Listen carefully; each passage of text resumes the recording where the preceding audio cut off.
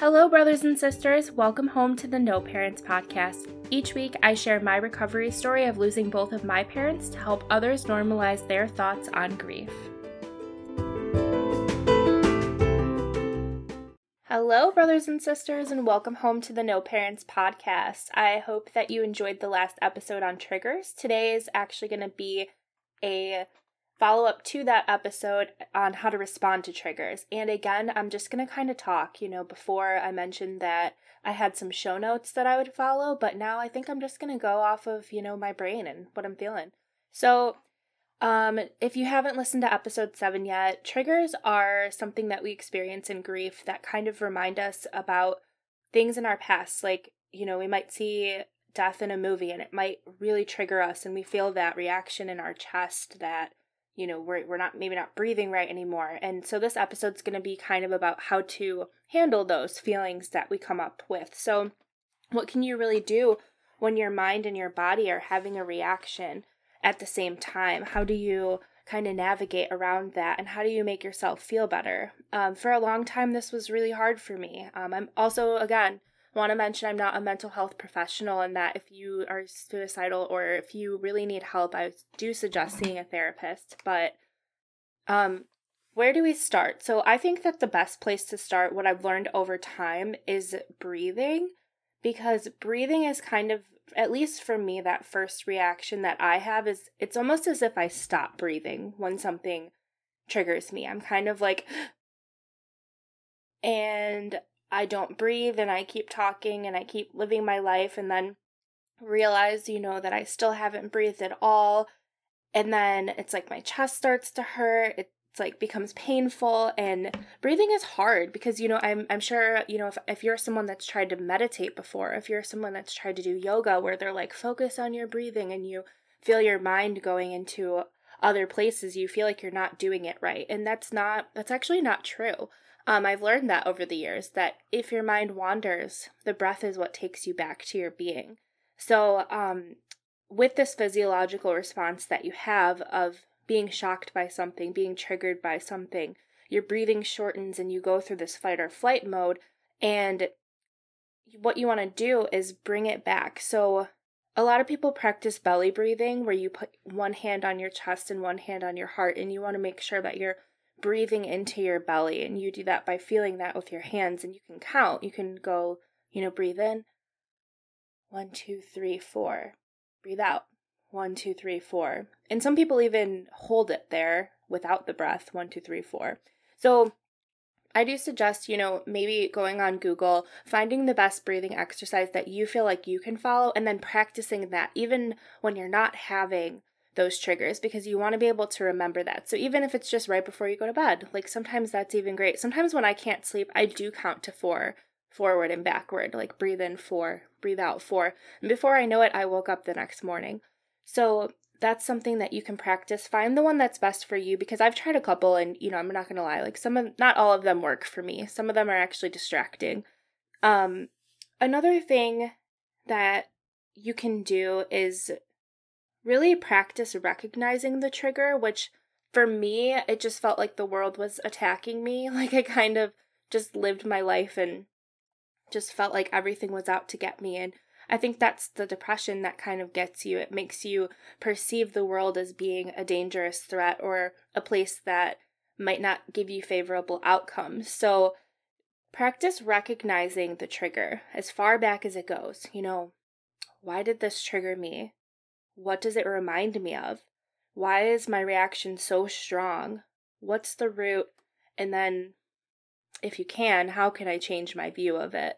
For me, I feel like my biggest issue in life is abandonment. And it's deep. Like, it comes from so many areas. It doesn't even matter. It can be as simple as someone not hearing my side of a story in an argument, not being heard. If I don't have support, or if I feel like someone doesn't see my side of something, I feel abandoned. And that's maybe not totally rational, because other people are allowed to have their own opinions too, but at the same time, like that's my root cause, is abandonment.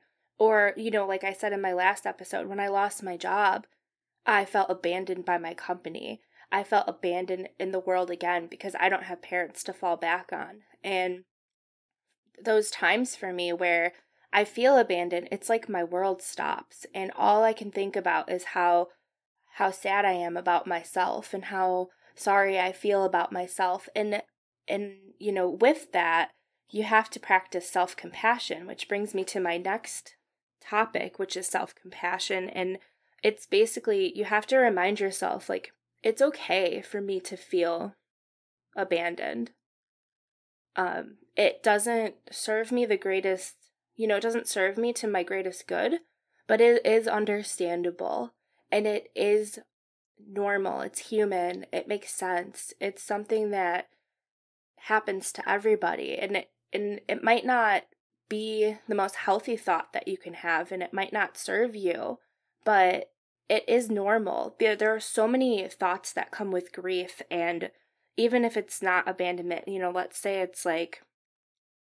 let's say that you're missing out on something, like you are missing out on memories that you kind of won't have with a loved one, and you don't know where to put this love, and you don't have a place to put that love, and that could be abandonment too, but it can also be like you've lost that connection. You've lost connection with your support systems. You've lost connection with your grounding, and you have to have that self-compassion that teaches you that, like, for example, for me, like, I'll be at the park sometimes and I see like a daughter pushing his kid on the swing, and I'm kind of like, man, like, I don't even remember that with my dad, and I'm never gonna have that. And at the same time, like, you want to, like, how can I change my view? I try to be happy for them. I try to be happy that that daughter has her dad in her life, and with not being heard, I try to remind myself that some people are just projecting their own life, and everyone's going through their own thing. And it would be a disservice to myself to think that the world revolves around me. And I'm kind of responsible for healing my own self.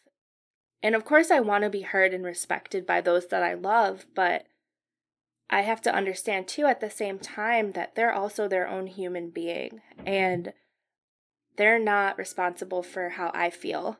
Also, in addition to this, you want to be able to communicate to someone how you're feeling, because with triggers, it can be like, sorry if you hear my cat meowing, but you want to communicate to someone like, hey, right now I'm hurt because at this present moment, this conversation is reminding me of the loss that I've experienced with my parents.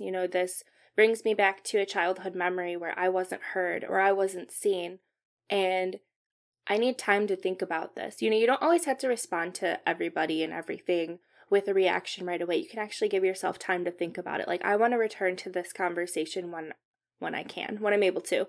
Or, if you're living your life and something happens, and maybe you're at work and something happens and you feel triggered and you don't feel like it's professional to speak up. You just kind of want to give yourself time, maybe take a break, maybe go to the bathroom and just sit and try to remind yourself, like, it's okay for me to feel this way. Do your breathing, rest, give yourself a moment, and then just kind of reflect backwards. So when it comes to triggers, it's all about going inward, connecting with yourself, reminding yourself that it's okay, reminding yourself that you have the strength within you to get through it. It's uncomfortable. Like, it's not easy to just be like, oh, I'm having a panic attack and now I'm not. Like, that's not reality.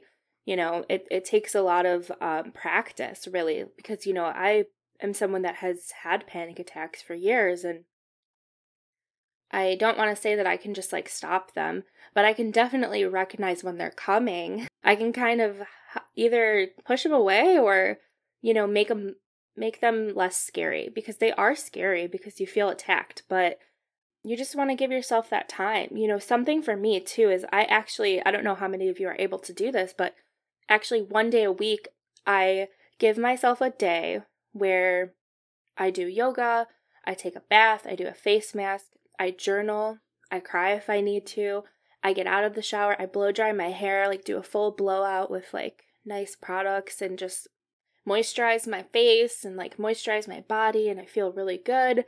and I put my favorite slippers on, and I put like my silk robe on, and I sit in bed, and I'll shave my legs so that it feels all good when I get in bed, and I'll watch my favorite shows, or I'll just sit there and I'll read a book that, kind of motivates me or speaks to me in some way. And that's kind of my me time to connect back with myself and the things that inspire me and the things that make me feel good. And for some people, they do that every day and they live their life as a spiritual practice. And I hope to get there one day, but it's all about taking care of yourself and allowing yourself those feelings and allowing yourself, like, it's okay for me to have feelings, and it is okay for me to have a reaction to things that are going on around me, because there's just so many times in life where you're going to have these triggers, and for you to sit there and not allow that to happen and you to fight it, and for you to sit there and just have a trigger and just try to keep going on about your day. It's not realistic. Like, it might work, I'm a master of denying my feelings and just like moving on about life and going on autopilot. But, in 3 years' time, I crashed.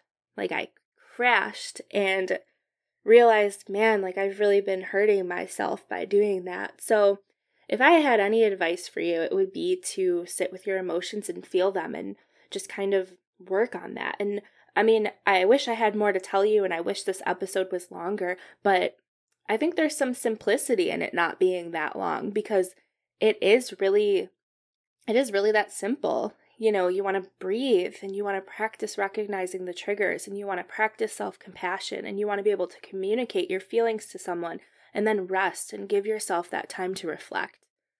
So if you can do those 5 things, breathe, practice recognizing, practice self-compassion, communicate it, rest, and recover, and you keep doing that over and over and over and over again, you will start healing yourself, and you will start acknowledging the things that upset you, and you'll be able to actually move forward.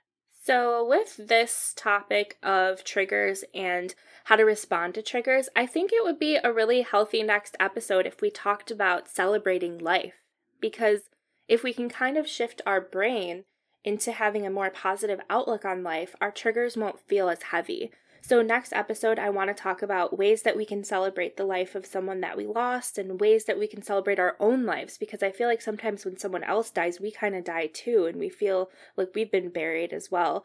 So I want to talk about the ways that life can still be celebrated and all the exciting ways that you can continue to move forward, because I know there was a point in my life where I was like, I'm never going to smile again. And I know that for a fact, like strong fact, I will never be happy again. And that is not true. And if that's where you are right now, it's understandable. It's okay.